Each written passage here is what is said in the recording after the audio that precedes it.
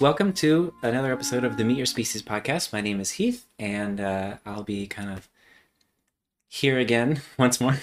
Today we have Dr. Bianca Oldershaw, right? Nice. Yes, that's it. I've known you for, I guess it's been almost a year now, since I got back to the US, and I had all these like issues, and you've been helping me so much with the Cairo stuff. So I'm really excited because for those of you who don't know, if you go into a Cairo office, you kind of come in and do the adjustment and leave. So there's really not so much time, even though we have so much fun every time we're talking, but it's just limited. So this is a really exciting opportunity to just get to know you on a, deeper level. And so let's just kind of dive into it a little bit. Cool. So in these podcasts, I what I've generally been doing is just kind of getting to know people for context. So kind of like how in a movie or something, you always have those people that you introduce to a new character, and then, oh, who is this person? You just don't know them, and sometimes they're kind of weird or they're just whatever, but then you get to know them and you're just like, oh, I love this person. Yeah. So for that context, tell me, where did you come from? Where were you born? Okay, so I was born in Pennsylvania, northeastern Pennsylvania, Oh, so cool. Scranton area. The good old Joe Biden area. Oh yeah, you know it. Very popular topic now. But I'm from Pennsylvania and grew up in a small family. I was youngest girl and two older brothers, Ooh, and that sounds fun. it was fun. It was a lot of fun. I mean, we had a blast growing up.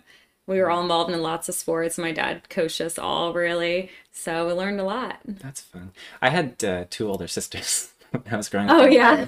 So similar, but like the flip. Exactly. I always wanted a brother. It wasn't. You take mine. I'm kidding. You can't have them. Fair enough. How would you describe, if someone doesn't know what it's like to be in the north of like the US, that kind of Midwest area, what's it like growing up in that kind of small town? Yeah. So looking back, it's tough. We were on a very small level. We were very just involved with family and close friends. So growing up, it was just all about kind of like growth and succeeding. So as kids, my dad taught us at a very young age, you got to be good at baseball. You have to be good at soccer. You have to be good at volleyball. You have to be good at dance. Yeah, you have to do all the things.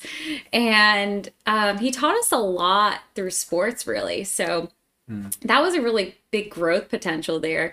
But besides that, I mean, it was just hanging out with friends that lived a few blocks away and just visiting family from time to time.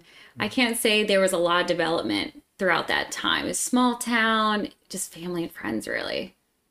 But then you would have a lot of time with your family. So Yeah. what were your parents and like that whole family dynamic like? How did that kind of help shape you? Okay, yeah. So it's funny because my parents were like complete opposites. So I don't know how to even describe it, but I've learned so much from the both of them. So my mom was just super sweet and health centered, and she went to school to be a health and phys ed teacher. And my dad always had his own business, and he's a painting contractor. So it's just, got to get it done, and just really knew how to push us forward. So I remember growing up, and I had this sweet side of my mother always saying, oh, honey, manners, manners, manners. And my dad being the opposite too, just saying, hey, you screwed up here. You got to fix it. You got to move forward. So it was a lot of tough love from my father, which was fantastic moving forward. And my mom was a nice balance because she was more so like, I'm always going to love you. I'm always going to be here for you too. So it was great having both of them. So they were huge role models. I didn't realize it at the time. So if he's a contractor, so he's like self-employed basically, right? Yes. I can see how that would definitely impact, because like you're it. You can't pass the buck anywhere. Yeah. You gotta get the job done. Yeah. So how did that, were there any, because you said had you do a lot of sports, right? Yes. Oh, a ton. Yeah. I loved it. So lots of physical activity, be outside, and like, how would you like? Were you into it when you were a kid, or was it kind of like you're doing this whether you want to or not? Yeah, no, I actually loved it. Hmm. I loved it, and I think it was because I saw my brothers go through it too. Uh, So, of course, I was the youngest, so I had two older brothers, and I saw how excited my family would get going to their baseball games and their football games. And so I was like, yeah, I want to be a part of that. Like, I want to do that too. And it made my parents really happy and proud and excited. So it's like, yeah, I want to do that as well. So I will say in the beginning, my dad wanted me to more so follow the path of like basketball and I guess you can say boy sports, but yeah. my mom was the opposite. She's like, no, you're gonna dance, you're gonna be a cheerleader, you're gonna do all the girl things because I was the only girl, and she was so happy to have She's one like, girl. "Finally." Yeah, she did. She's like, finally, no, your dad's not gonna take away away from me. So at first, yes, my dad's like, you're gonna play basketball, so I did basketball. I was like, okay, maybe fine. But I loved it. Like I loved following that path because it taught me so much about, again, moving forward and hard work. I remember my coach was very tough. He was just cutthroat and just, you didn't make that shot, you do like 10 sprints. What? We're just Oh, girls. but I don't know if I can do that. Yeah. And, it was tough, but it taught me a lot about development and failure at the same time. So I really respect that looking back. And in the moment, it was tough, but for myself moving forward now is great. So yeah, Any what was your favorite sport when you were volleyball. volleyball? Okay, cool. Volleyball is my absolute favorite. I did that in high school, and I kind of just fell into it. A lot of friends wanted to play, and I said, "Oh, why not? Let's try it." That's what it was about. Like, didn't have any interest in it. Why not? And it just came naturally, and it was fun, and we had a great team. So that also developed my work ethic because, of course, if you're great at something, you're going to continue to keep getting better at it. And so we had a great team. We were all on the same page, and we were winning. So it was great. We wanted to get to the top in a way because if you're on a team and you're losing all the time, it's like it's not fun anymore. I don't want to do that. Yeah, it's demoralizing. But it taught me a lot about success and failure too. Same thing. We would get to the championship and we would lose sometimes, and we would all cry at the end of the game. And it would be terrible because we put our blood, sweat, and tears into that. We are just like, we couldn't have given any more. But, next day we woke up and we just practiced more. And our coach was like, you guys kind of sucked, but you did your best. But they were a really good team and we know what we need to work on. So that was cool, kind of seeing that process. If anyone who's listening has never really played sports growing up, what would be probably the most unexpected lessons or moments or something like that that you gained from any of the sports you played? Unexpected lessons, I would say just overall, sports will always teach you the value of hard work. In that a lot of people think that, you're born a certain way and you're born good at something. And that's not true. There's so many people that are highly successful multimillionaires that weren't given all this money or given all the success. They work from the bottom all the way up. And I think sports, it's the same way. It's like Michael Jordan, for instance. He started out and I think he didn't make the team, I think in high school, where he almost got cut. So he's like, screw that. I'm going to keep working and I'm going to be the best. And he always had in competition with his brother. So it's just success is always about challenging yourself. And that's very important no matter what your goal is in life, whether it's family, your job, significant others. It's always constant work, and you can't expect to just everything be perfect and be great at things. Yeah, I remember listening to somebody who interviewed a bunch of, I think it was Tim Ferriss. Do you know who that is? I don't. Who's that? Tim Ferriss is awesome. He's his whole thing is optimization.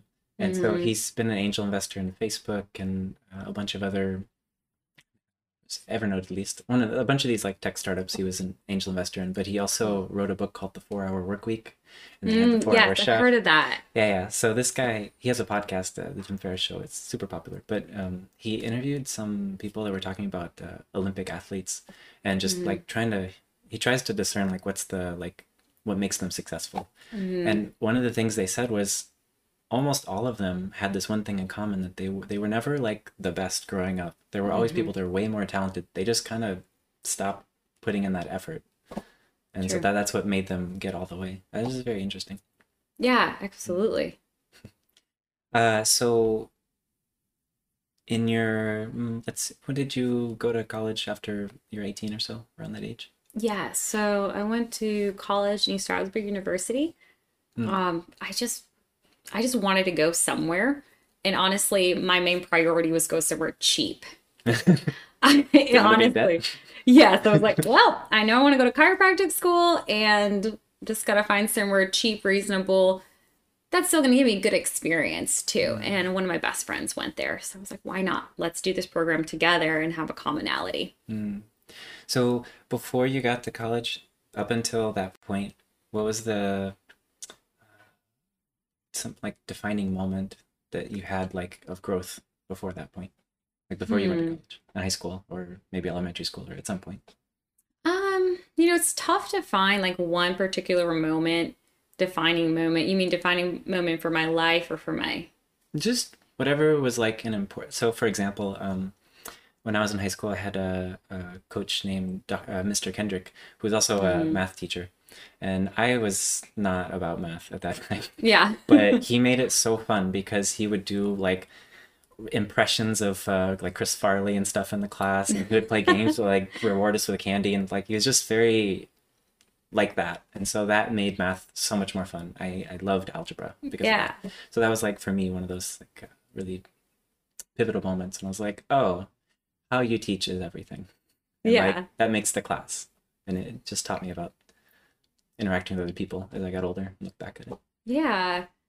It's tough to pinpoint an exact moment. I think I have a collection of small moments that kind of led up to, I guess, chiropractic school, where I ended up being because I didn't know I wanted to be a chiropractor for a very long time. I think I just knew at a very young age, through the guidance of my dad and my mom, just my mom being really health focused and picking up her care for others and wanting the progression for them, and my dad's business focus, and just realizing how you got to keep working. You can't stop. If you stop, then you're not going to get to where you need to be, and you can't just depend on hope to get you there. So I think it was both of them. And I do remember just like as a kid, honestly, I was playing, probably like playing with my Barbies and just think, I want something more. I don't know what it is. And that was even a defining moment. It's just like, I knew in this moment, I was like 7 years old. I want to move somewhere. I want to do something larger than this town or than my family too. And there's another moment in high school, for instance, which brought me back to helping people, that I just remember seeing certain people in the hallway and them being like upset or broken down, and just like they needed somebody to reach out to them and help them. And I knew that moment, like, I want to help people. I don't know how to do it exactly. I don't know how I want to help them, if I want to talk to them or what form that looks like, but like it made me happy, like to comfort people. So I would say the last defining moment was in high school when I was in my biology class, and we were studying anatomy and physiology. I remember going over the skeleton, but it was like the last thing we went over in that year. So we had finals. It's like, oh, we're going to rush through the anatomy and physiology and learn all this stuff, and you guys are going to get examination on it. We're like, wait, what? Like, I remember telling my mom, I was like, Mom, like, this is so interesting. I'm learning like the skeleton and all the bones, but like, why are they teaching us at the end of the year? I feel like I have no time to learn. And she was, oh, no, that's just the way it works. And I was like, well, that's not right. Like, I feel like we should know more about the human body. So that was also a big interest for me. Because that was a pivotal moment. I realized I love biology. I love helping people. So what do I want to do from here? So looking back at, I noticed because I traveled a few different states when I was going through school. So I noticed like, oh, it's different. It's not like they're all the same. Yeah. So, what would you say was your favorite part of school, and maybe or the thing that you wish would have been a little bit different that would have like Hmm. really helped you when you were in school? Interesting because in undergrad, way different story than chiropractic school. So in undergrad, it was very cutthroat. I remember one of my organic chemistry teachers saying, if you didn't get like, let's say like an 80% of this exam, then you should quit school, drop out right now, and go work at McDonald's. Give And I up on remember, life. yeah, I literally just like, get out of my class, leave. And I remember sitting there just like, looking around like, what? Like that was hard. Like that was Yeah. intense as the organic chemistry. And like we're still kind of kids. We're still learning and it's a tough class. But I remember thinking, wow, like I don't like that mindset. And I was just very turned off by it. So that definitely shifted things for me. And so I could think in that instance in undergrad, it was a good thing. It was kind of like, get your stuff together, come back because you need to succeed. But what I didn't like about it was that there was no support system there. So I wish in undergrad in a biology program there'd be a little bit more support system, of course. What kind of support would be nice? Interesting question. I guess just a little bit more compassion for people in the field and kids growing up and getting to learn the subjects. But it's interesting because it's like on one hand, let's have some compassion for these kids, but on the other hand, you can't have too much compassion for them because they have to learn that it's going to be hard. Life is going to be hard. It's not going to be easy work to pass this class. Life isn't going to be easy to get by too. So I think it was just more of the compassion and support. Like, hey, I'm going to help you through if you get to this point. Like, I'm on your side. Uh, Yeah. are there like any, how do you say, like a teacher who, it could even not be someone who is an actual teacher, but someone who you learned from at that age range who like had a really big impact on just how you looked at things? Yes. So it wasn't until I visited Life University. This was a few years after the fact. And I remember they had these leadership doctors that were just there, in the kindness of their hearts, just to speak to pursuing doctors that were trying to get into Life University to go through the chiropractic program. And I remember just sitting in a round table discussion. We were all just sitting around, and there was a doctor and his wife, and he had his own practice. I believe it was pretty successful. And I remember sitting there just like with a lot of doubt, just like from the background I was from and being in that environment in the undergrad, just like, you're not, if you don't get this, you can't succeed. But it was really cool because I talked to him about it. I said, well, like after school, like I can't open up my own business. Like I'm not prepared for that. And he's like, why? And I was like, because. Obviously. Yeah. I was like, because I can't, like, I'm not gonna be able to do that. And I was like naming all these things like, oh, finances, I won't be ready for it. I'm not, I'm not prepared, scared, fear, everything. And he's just like, I did it. Why do you think you can't do it? He's like, you can do anything you want to do. And, he's very slow to speak and he was very intentional about what he said. And I was just sitting there like, very interesting. And I was like, I don't buy it. But it was great because he showed that support and that nurture and that pathway to something that was always not available too much. It was always just like, you can't do that. You can't do this. You can't do that. You have to go through the process. And he's just like, there's no reason why you can't do that. You just got to prepare yourself for it. So that was really cool. And that's what like really turned me on to Life University because everybody was very supportive and nurturing. So, so then that aspect helped like believe that it was possible. Hmm. But what would you say, did you get any lesson out of the undergrad side of it being like, so do this or get out of class kind of thing? Oh, of course. And I was very used to that lifestyle too. I mean, that was just kind of like a reutterance of what we grew up with in high school and undergrad. Just you got to stick to your regimen. No one's going to help you through it if you can't get through it yourself. I think that's very important to know. What about peers in undergrad or Life University? Honestly, I was kind of just on my own. I had very good friends and best friends, but my lifestyle was more so I worked part-time and I went to school Uh, full-time. So I didn't really have a lot of time outside of school. where did you work? I worked at a serving job, so it was really fun. It was a Uh, bar and grill, but we had a blast there. oh, I'm sure Shrav would love to talk to you. Oh Uh, yeah. Shrav's, in case you don't know, Shrav's my wife. She's the one doing all this work right now. I had no idea. But India, like where she grew up, the social culture is such where like it's kind of looked down upon to have a serving job if you're in a certain social status. Hmm. So it's not like not encouraged to go do that. But she's like, Hmm. but I want to. It's fun. No, it was a blast. I mean, this place had sushi, it had a grill, so we had like three different areas you can dine in. So like again, another example of like hard work. Like I would bust my butt when I wasn't studying. I would be up and down the stairs with food trays. I'd be outside in the patio and then I would be to the bar, same thing. Like, but it was fun because I had again a group I had a great group of peers with me. So we made it enjoyable and we helped each other out. What was your favorite moment of working there? Ooh, I don't know. That's a good question.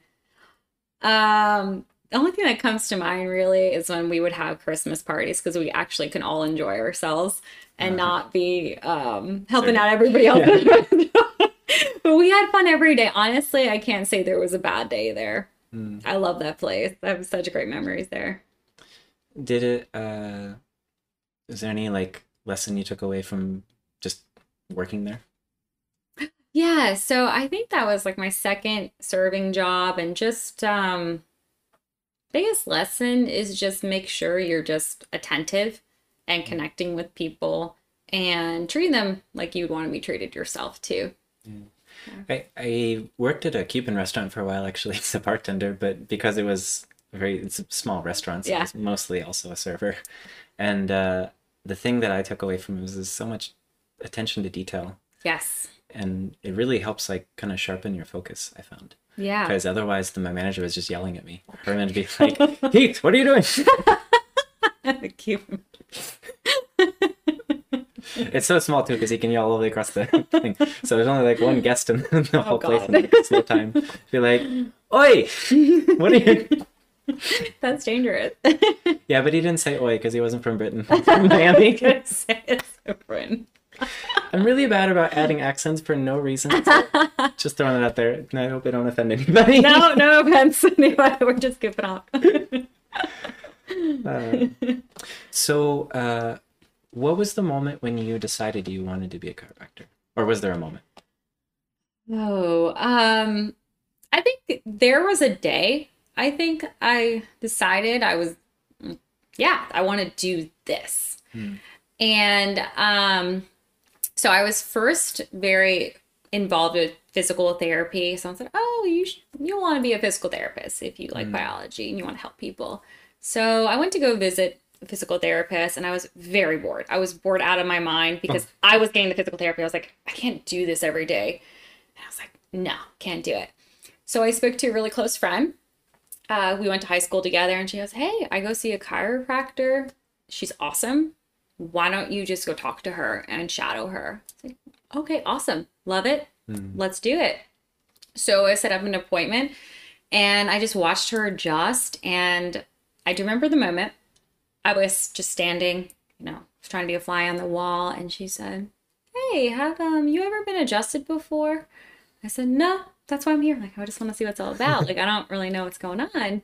And she said, "Well, it's just interesting because you're standing and your right hip's up like this and your shoulders down like this and your head's tilted to the side."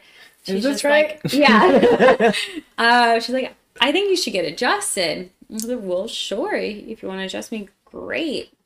So she adjusted me and she explained a little bit more about it. And I was just like, oh, wow. Like, how could she just tell that from me standing there? My posture was like, I just stand like this, like stand with my hip out. That's normal. Like every girl does that, Yeah, one knee bent, one knee leg, hip to the side. Yeah.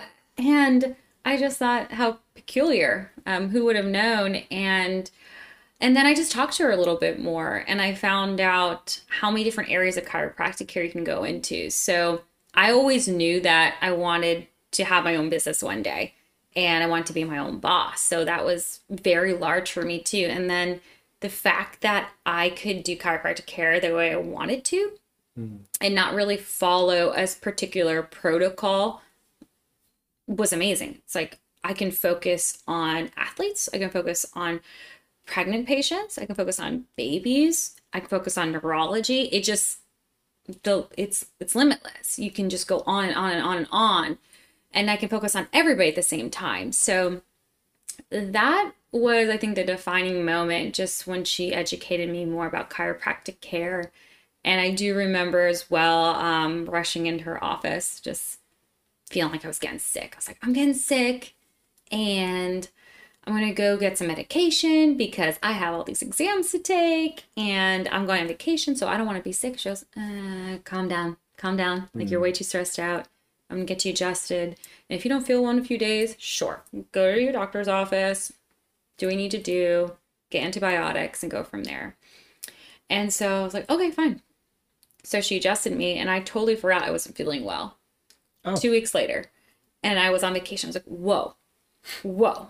I feel great. Hold up. Yeah, I feel great.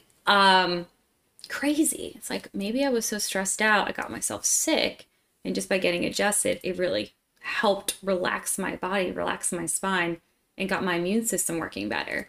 So that was awesome. And so I backpedaled a lot from there. I just thought about a lot of things growing up. Interesting. So would you say, because the job shadowing, like, gave you exposure to things you wouldn't otherwise have, that was probably one of the pivotal things? Yes, absolutely. And the fact that I grew up and I had a lot of digestive problems, and I remember being in and out of the doctor's office. And, that was kind of normal for me. And my parents normalized it too. They said, hey, listen, I know your brothers didn't go through this, but this is just how it is. And that answer will never be good enough for me. This is just how it is for you. I know no one else struggles with that, but like, this is what you need to deal with. And I thought to myself, well, that's not fair. Why do I have digestive issues and the medical doctors just give me medicine and my brothers don't? Like, there has to be something more. There has to be something I'm missing. So that was really cool too. So I was always like in search of something that was going to help me, and then to help other people realize that too, like through health and what we can do by doing things the natural way. Interesting. So, went through chiropractic school. Is that what it's called? Yeah. So in chiropractic school, besides the guy in the beginning that was helping you kind of navigate everything and helping you realize you could do a business if you wanted, were there any other teachers or peers along the way that like really impactful? Oh man, everybody around me was just so amazing. And I think I was meant to be there the moment I was. A lot of things lined up for it. So I was supposed to go to chiropractic school in the summer. And I was like, I'm just going to jump in there in the spring. And I could have landed with a better group of like mentors that were my colleagues at the same time. So everybody were just from all different walks of life. They all had different goals. They were either set up for a business like from the get-go once they walked into chiropractic school. Some were still trying to navigate their way, and some were just like, I'm not sure what I'm going to do yet. Like, we'll just see. So I would say absolutely every single one of my friends were a huge impact on me. And I would say my biggest mentor was my teachers and my chiropractor. Her name was Dr. Olson, and she just specialized on extremity adjustments. So that was really great because I struggled with a lot of knee problems when I was in chiropractic school, and I loved to run. So I couldn't run for a long time, and that was scary. So I went to go see her, went to go see about 3 to 4 other chiropractors, couldn't help me. And she got me going. She's like, I never want you to stop doing what you love to do. There's no reason why you can't keep running. So just make sure you're keeping up on your adjustments and you'll be able to run. And she's right.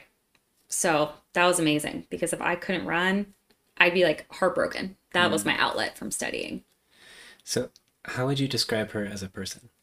Oh, she's great. She's like, I mentioned supportive a lot. Very supportive, very open. Just, hey, whatever you need, just let me know. And just one-on-one basis, great connection, just like a friend almost. And she's also from New Jersey, so she wasn't far from where I grew up. which is really cool. Mm. Just always willing to help people out and just on your level, I would say is the biggest thing. It's just incredibly intelligent, a self-learner too.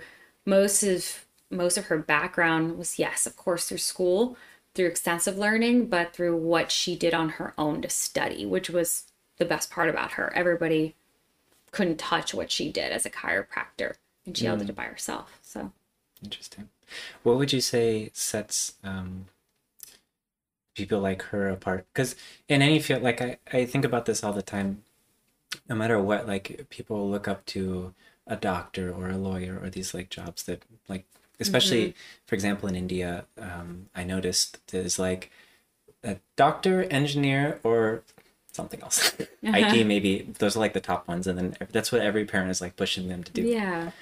And so in those fields, I always think it's interesting because like whether you're at the top of your class or like the very last before you flunked out, like you hmm still get a degree. And so Right. after that, you're just doctor, right? hmm So there's a big scale in between there, right? What do you feel makes somebody really good, not in terms of necessarily marks or grades, but in terms of hmm quality of not just a doctor, but just like as a professional? What are those characteristics that you've noticed? Hard work at the bottom of it. You can't go upwards unless you're willing to work very hard and be willing to fail countless times. And passion, you have to somewhat love what you're doing moving forward. I think most people would agree. And then drive for it. You have to have a drive and direction to what you're going towards. Have you noticed any themes of like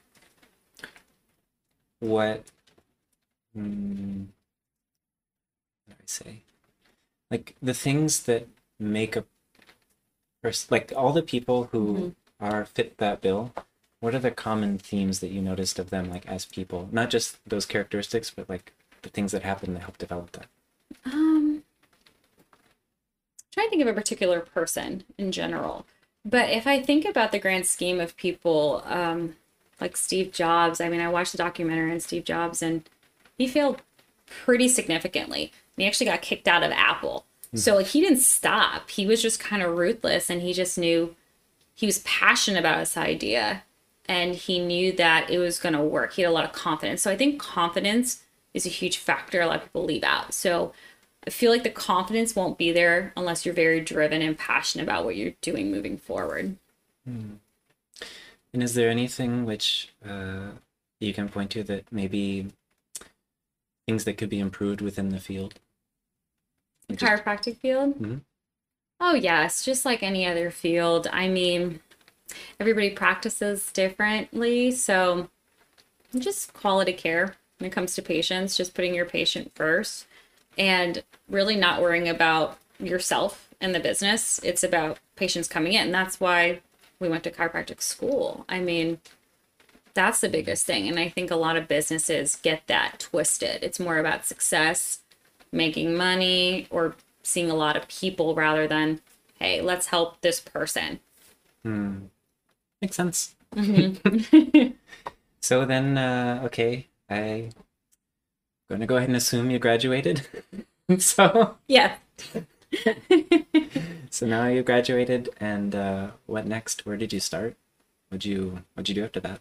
Yeah, what did I do after that? I Got your had a, hat, threw it up. yeah, I threw it up and I have always been somebody that always want to take in all their opportunities. And I had a lot of interests during and after school. It took me a long time to kind of pinpoint those things. But I think it always came back to, hey, I want to own my own business too. So that's very important. And we don't learn a lot about that in school. We learn about helping people and the biology and science behind chiropractic. So that was a big drive for me. So I was looking for somewhere that I can work, but not only to help people, but so I can really help build myself up and learn a lot when it came to running that business like that. Mm. So that was important. So I wanted to make sure it was somewhere that I was really pushing myself. And that's what landed me the job that I found after chiropractic school. And it was a ton of struggle, of course. You're new out of school and you're trying to figure out how to speak with people because Mm. you live in this chiropractic bubble at a Yeah. school, and then it's just, kind of translating that to people so they understand that, they're comfortable with it, and they realize we want to help them ultimately. Mm. So biggest hurdle or struggle you overcame, and how did you overcome it? After school, Hmm. Like this whole transitional period, right? Because no matter what job you have, once you get out of school and you have to like figure it out. yes. Yes, that's a really good question. So I think being that I'm in a practice that's not my own business too, I have to abide by certain regulations. So I have to follow a protocol. That's not necessarily my protocol. So adaptations to that protocol and still giving everybody the treatment I would love to give them. Kind of like where I can spread myself and how to do that and doing that on a daily basis when there's a lot of people coming in. So I think that's the biggest obstacle in making sure that I know everybody who comes in there feels loved, feels like they got a great adjustment that day, and feels like we care about them moving Mm. forward because it's a fast paced environment. So that on a daily basis is very difficult to manage too. Yeah, especially when you only get such little time with each person. Exactly. So it's that connection. It's the connection, it's the protocols I have to follow, and it's time and repetition every single day and just being on top of that. So, it's just kind of like any job. When you're not having the best day, you still show up and you just change it, move on, figure it out. And that's what's great about it. It's Mm. I have that repetition every day, so I constantly have to challenge myself. And sometimes I'll get stuck in a pattern of mind and just say, "Whoa, like get out of it, snap out of it. You got to move on to the next person too." Mm.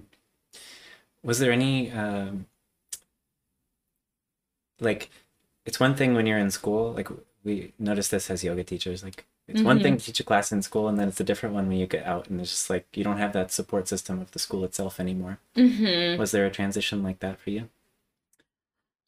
There was. I mean, every day I miss my chiropractic family. Just the good times we've had. And it's great bouncing ideas off of people moving forward. I would say, yeah, sometimes absolutely, but I still have that network of people. So if they have any questions or concerns, we're always chatting with each other, and that's what makes it great too. Interesting. What about obviously you don't want to talk about patients, but just generally, is there anything that like patterns you noticed that were a little shocking to you? Like, 'cause everyone's, Hmm. especially if they're coming to you, they obviously have problems, right? So, Hmm. what are those kind of patterns that kept coming up that you're like, wow, I did not think this was as big of a thing as it is? There's so many things that happen every single day to pinpoint. Talking about a very good outcome, very bad outcome, or both. Whatever you. Oh man. Well, I think it goes back to the sentiment. Most chiropractors know this. You have to know when to adjust and when not to adjust. So many times patients will come in and they will say, "Hey, this really hurts." And I learned this through shadowing a chiropractor growing up before I was in chiropractic school.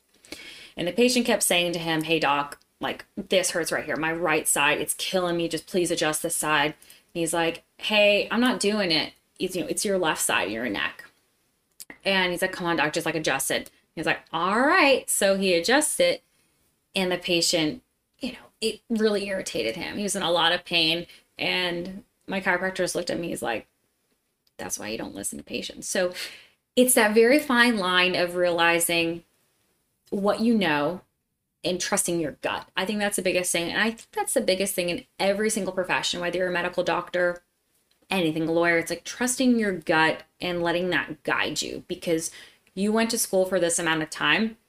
You've gained a lot and you know what you know. Other people don't know what you know. So you have to know when to proceed and when to stop. I think that's like the biggest defining moment because every day things change and they shift and you just have to adapt constantly. Mm. Um, and so that job you started, is that the same one you have now, or is it a different one? That's a different one. So that practice actually, I wasn't even in chiropractic school. I was just shadowing him. I was just working with him before I even started chiropractic school, just to Okay. learn how he dealt with patients. Mm. And he was awesome. He's back in Pennsylvania. Okay. And so, where are you now? I'm in Georgia, so I'm in Peachtree at Peachtree Corners. Oh, well, okay. Let's go back. How did you Oh, get to here? Like, how'd I how'd you get get to to Georgia? here? Oh, yeah. So, good question. I always had my heart set on either going to chiropractic school in Florida or New York because I knew people that went to those schools. Hmm.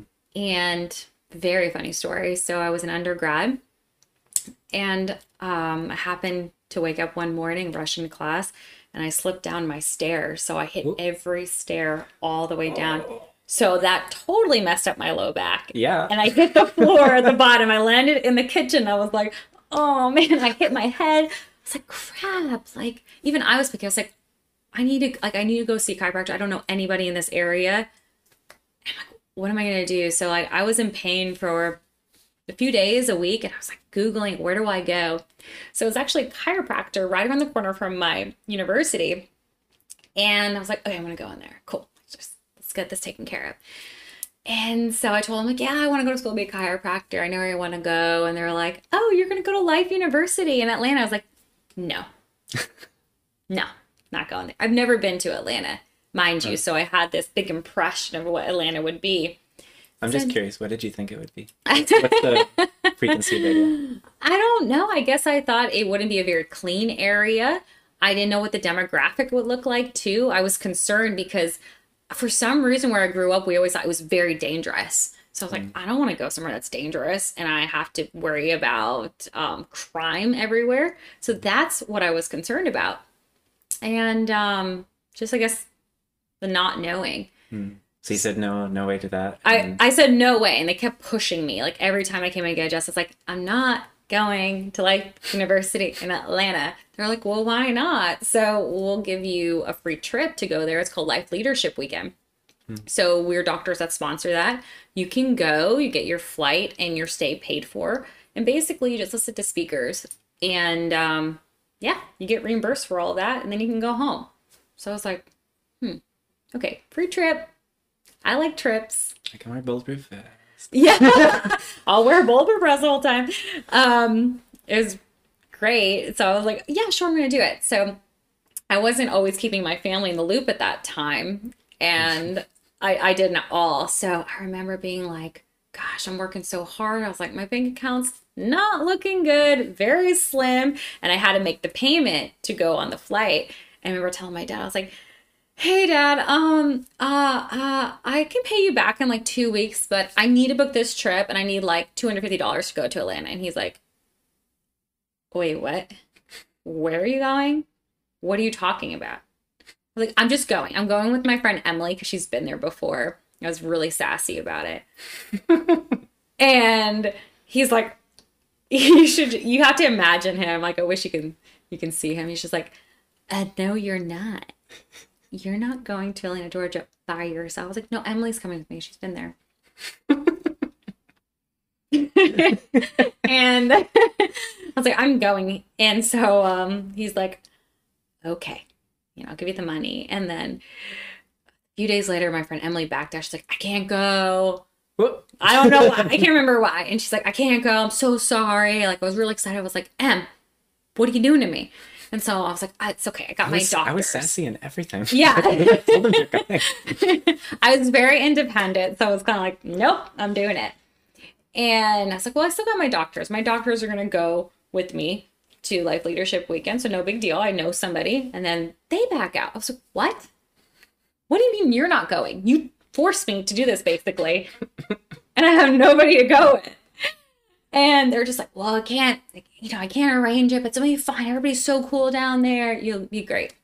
So I tell my dad, I was like, hey, so I'm just going by myself now.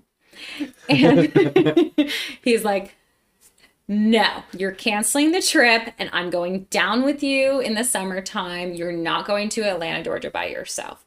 I was like, no, I'm going. And that's that. Like, I'm going. I'm not canceling. I have my heart set on it. I'm doing it.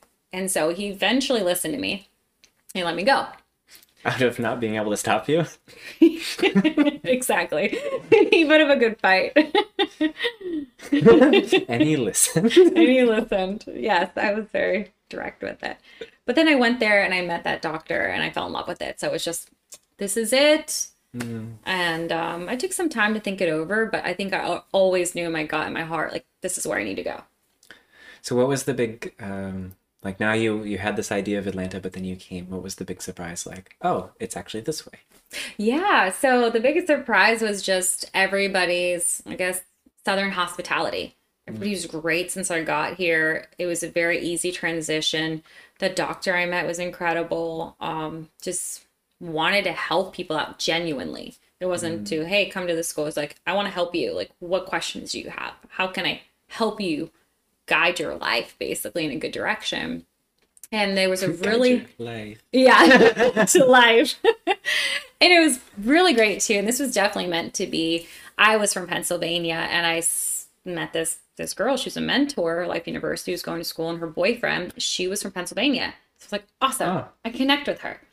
And so she's like, hey, like, let me take you out to Atlanta. Like, let's go tonight and grab your friends and I'll show you like the restaurants, bars, and all that. I was like, okay, great. So that was really cool because I had a lot of commonalities with her. So again, it was just finding somebody that was like kind of on my level too, mm. somebody that I can kind of mesh with. That's So I cool. think that was a really cool moment too. And she, Nice. yeah. Cool. So you came to Atlanta, right? Mm-hmm. Now you're in Life University, did the whole school. Well, we already covered that.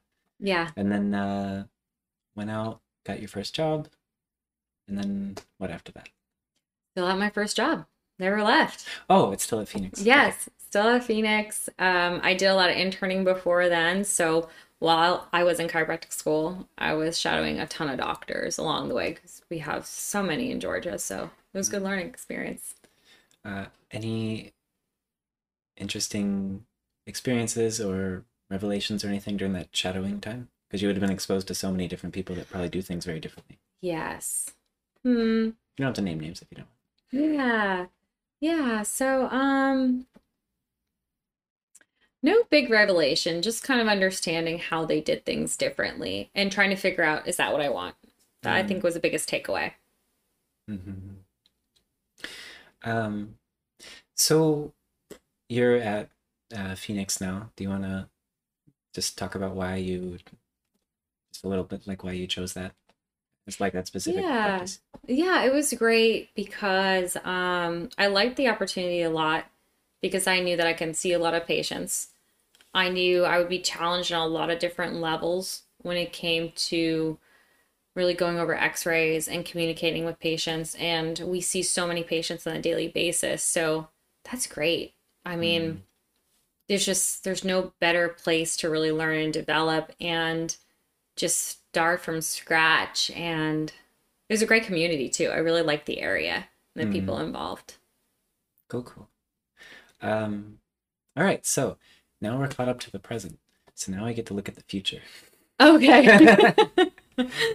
So, Fun. future wise, this could go different ways. It's just kind of however you, because it's the future. It could be anything. Hmm. So, a lot of people can have spoken about like different problems they've noticed just in the world around them and like what they feel like is not really getting the attention it needs to in terms of the society around us. Hmm. Or it could also just be like if you paint a picture of what you would like to see in the future going forward. Hmm. I think it would be more just self-motivation for each individual to just do their research, learn more on their own time, and maybe not listen to so much around them, not listen to social media, the media itself. And of course, my focus, based on my chiropractor, is always going to be health. Mm. And there's a lot of information out there that's not accurate. And it's unfortunate because it means that people's health is really at stake. So it's really tough for me knowing what I know and watching people go down a path, and they go down this path because they trust certain individuals to get them that way. And it's not even necessarily those individuals' fault, it's the standard of care. Mhm. So I think the biggest issue for me is just we can't rely on the government. It's not the government's fault, it's a lot of people outside of them to really do their homework. What's going to make them as healthy as possible? Because if you don't have your health, you can't enjoy life. There's no alternative. That is it. There's no way you can flip that upside down. Say, if I have a house, or if I have the best car, or if I have the best family, I can do whatever I want? Mm. What if you have these diseases that are just going to keep progressing? What are you going to do? Mm-hmm. You can't just keep going down the same path. So, yeah, overall, I would say people just really need to focus on educating themselves and really diving into alternatives to help themselves out. Mm. Um, so health and self-education on like what things are instead of just maybe reading an article on Facebook or something. Right, right.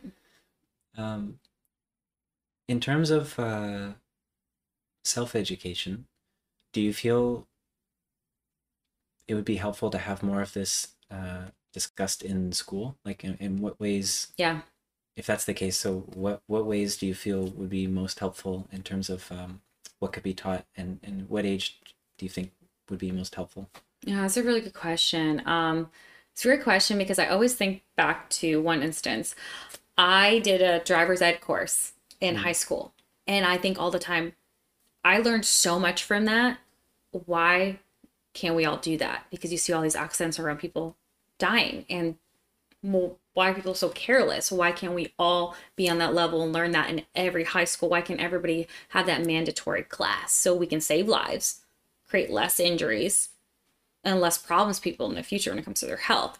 So, at what age? I would say it's most impactful in high school mm, because we're still developing and we're thinking about our future. We're thinking about where we want to go to college. So we're getting there too. I think later stages in high school, I think that would be great for people. And I don't know what the class would even look like, to be honest with you. I haven't like thought about that personally, but just something that's going to motivate kids to be self-starters and not rely on always having a direction from other people, like to have your own vision and what you want. Yeah, I think that's what it is. I think mm, maybe in 11th grade, just being, hey, who are you? What do you want? And how are you going to get there without relying on other people? Like, scenario, that is the scenario. Figure it out. Like, solve the puzzle, create the story, and go from there rather than just really relying on everyone else to help you get there. I think that's going to be the most powerful thing because if it's not going to allow them to actually get there, it's going to allow them to think, wow, what would I do? What would I actually mm. do if it was just me? Interesting. Yeah, that's a really great way to go about it. I When I teach people about social media, a lot of times it's just a totally random other thing I do. Mm-hmm. Um, a lot of times I just focus on, right, where do you actually want to go? And a lot of Mm-hmm. people actually haven't thought about it. I have no idea. They really don't know. And if you ask them, like, even if the best advice you give in the world, like, if they haven't thought about it, they just can't know. Right. So it's kind of hard, especially I would imagine for a lot of people who are in difficult situations growing up, and they don't have the bandwidth or the time to even get that, and there wasn't someone in their life to help Right. make them think a little bit about it. Right. Mm, On the same note, too, I was thinking a lot about this. If kids can have a mentor, like a mandatory mentor, I don't know how we would involve that with school, but you know, people that have success, they're happy individuals that can really guide these kids along the way, but mm, repetitiously, maybe just not one semester, mm, maybe not one year, but maybe all 4 years, and getting different mentors and just feeding them all this information like, hey, this is my business. Hey, this is my business. Hey, this is what I do. Hey, I'm a stay at home mom. This is what's going to make you successful. mm. I think that would be really cool. Interesting. I've thought a bit about this in terms of school. Like the way we've structured things, you're only dealing with this single bandwidth for the most part of people in your grade. And we don't Mm-hmm. really encourage people to talk to older or younger children in school. Mm-hmm. And I feel like this is creating a bit of a disconnect from, like, for example, right now, if you look at like the way your life was versus someone maybe 5 years older or younger, Mm-hmm. it's so different. Right. Like it's almost unrecognizable. So how do you even relate to them if you never even spoke to them growing up? Yeah. If you never had people, and I don't know, it's just one thing about mentorship. I read this somewhere, and I thought this makes so much sense to have an even balance of people who are about 10 years down the road from where you want to go, which helps if you have a vision, right? Mm-hmm. But someone who's about 10 years down the road, it's already like kind of forged that path, and people that are behind you quite a bit. Yes. That way you get that balance of like teaching and learning and doesn't, yeah, something like that. I think that's great. That's a great idea. Mm. So is there anything on a like a fun note in just the community around you? Like what would you like just to be there? In the community around me. Yeah. Like Ooh, what would make it just more fun, more enjoyable? Especially right now in 2020. Things are a little that's tense at tough. first. It This is a sticky question. doesn't have to um, be crazy. Like there was one community that they wanted a roundabout in a mhm. traffic thing, and the city didn't have the funds for it, so they had a block party and then they just painted one. Oh God. But it worked, and they put like a little, you've probably seen those little things, a little mini library for Hmm. people, to just little book exchange, and someone every morning would put out like a thing of coffee or hot water for tea or Oh, something. cool. So just created that little connection in the community. So simple things. Yeah. So I think now that you mention it during 2020, I just remember looking back, hearing people on social media say how traumatic it was at the airports. Just people were just very upset with others that don't have their masks on, etc. And I think it'd be really cool if there was this maybe a station set up in multiple cities across Atlanta.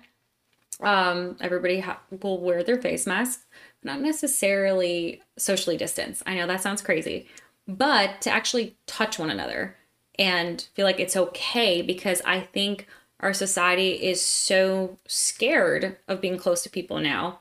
There's no physical touch, there's no handshaking. I get an elbow or I get a fist, and there's no hugging. And I think that's a huge part of social and environmental development in people, and it is at a very young age. So I think that's taking away a lot of security and comfort for people. So what if people just wear face masks? And just for instance, and we have sanitizing stations, and we have hand wash stations, and we just line up and we slap each other's hands, like just for physical touch, like, yeah, we survived and we can wash our hands after. Just be like, we're connecting with other people. Hmm. I don't think we should lose that connection with others. So finding some safe way to connect with Yeah, physically. human people. Physically, absolutely. We have to be able to do that. That's just, there's so many studies done on just the comfort in that. And a lot of people aren't touched on the back or touched in the hand. And that can really minimize a lot of things like confidence and just success moving forward. Hmm. So I think we're lacking on a lot of that right now, and we're putting up a lot of walls around us because of fear. And that's very, very, very unfortunate, because we don't have to live in fear. Yeah, it's very sad. One of the most impactful things that I was given as like advice from somebody was that people don't really want you to be nice. They want to feel included. And so Hmm. like if you think about like a lot of people are like, wait, but yeah, I want you to be nice. It's like, no, that's fine. You can be kind, but Right. niceness is kind of, a lot of people are nice, but they're not really kind, because they're, a lot of times if you need to tell somebody you love somebody and they need to hear something, you can say something, it might hurt their feelings, but it needs to be said. And Hmm. that's actually from a place of love. Yes. And so I find that that's actually being inclusive more than just, I agree. yeah. So, but when I hear like the people that you've described along the way, Hmm. who've had the biggest impact, it's often because they included you. They treated you as like an equal, that Yeah. they're helping. That I don't know. It's very interesting. Yeah. Yeah. And I think that needs to be spread more. Well, everybody we meet, really everyone, because again, I think that goes back to high school when I saw people kind of feeling, I think that's what it was, they weren't included. And I just felt for them. It's like, I want to help you. Like, I want you to be part of something too, because um there's just a lot of people struggle with a lot of fears and insecurities with jobs. And I mean, I see so many people throughout the day, and I think that's what it goes back to too. A common trend is just like, God, I'm stressed, and gosh, I have so much work to do, and oh my gosh, like I don't know how I'm gonna get through it, and it takes a toll on them. And I just think these people don't hear anything positive throughout the day from work. They don't. There's no way, or they wouldn't come in like this. And so if our environment can be the one positive outcome, that's huge. That's just like helping them in so many different ways. And can you imagine going through an entire day and just being told that's wrong, that's wrong, that's wrong, that's wrong. Get it done, get it done, get it done, get it done. You're not meeting your quota. That's America. Yeah. You know, we're in stress mode, and that takes a big toll on your health. So, yeah, including people, making them feel welcome from a really genuine space, just like, hey, I want to help you. I want to brighten your day somehow. So it trickles into the rest of your work day or your family. Yeah, that's huge. Totally. So let's finish on a few like fun rapid fire questions. Oh gosh, okay. So Shrav, if you can think of some good ones, just pitch them in too. Do I have to say them like immediately? Yeah, first thing comes to your head. Oh, okay, first thing. This is gonna be tough. Okay. So, all right, keep it easy to begin with. Like favorite ice cream. Chocolate chip mint Turkey Hill. What is it?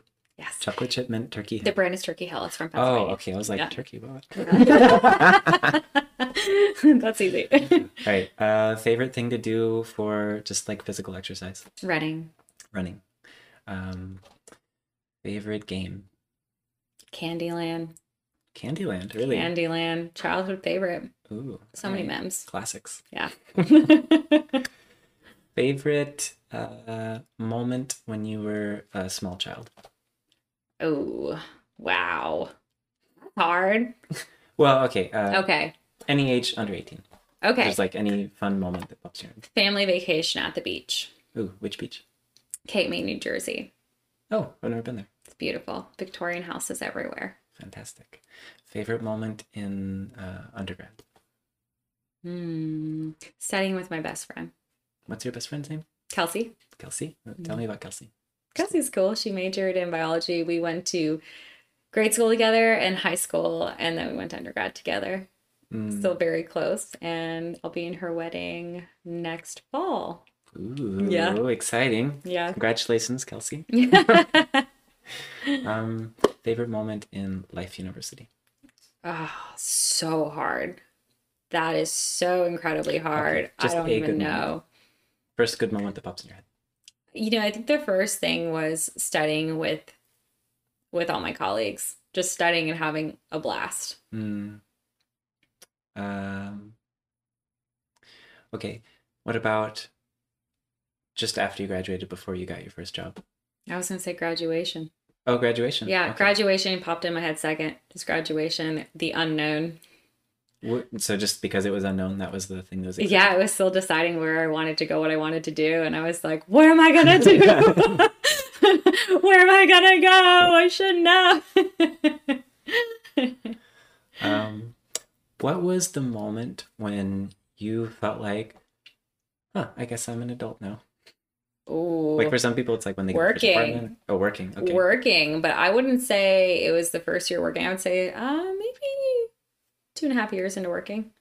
Like after graduating? After graduating, yeah, Gotcha. absolutely. And thing you were most looking forward to?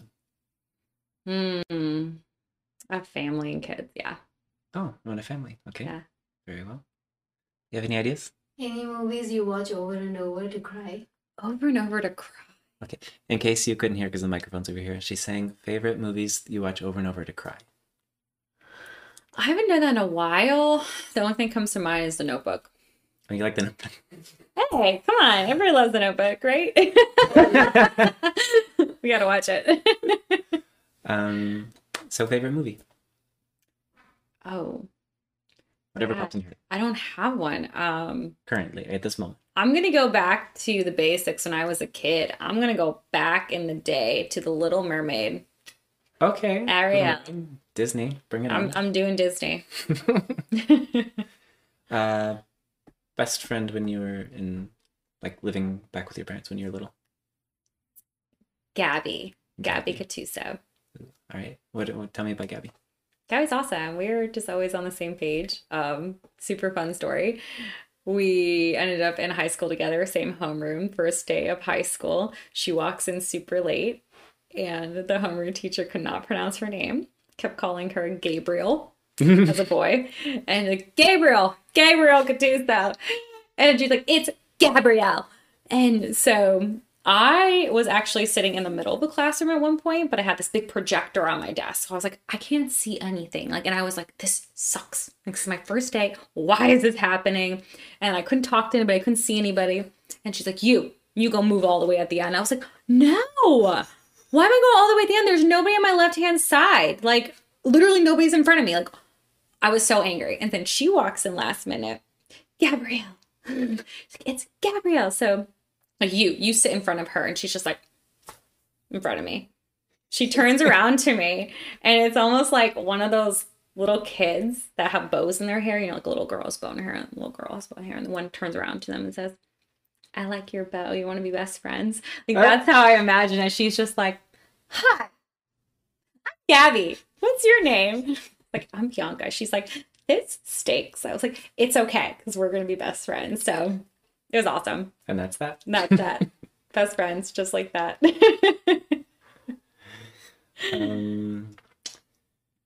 Anything else, Trav?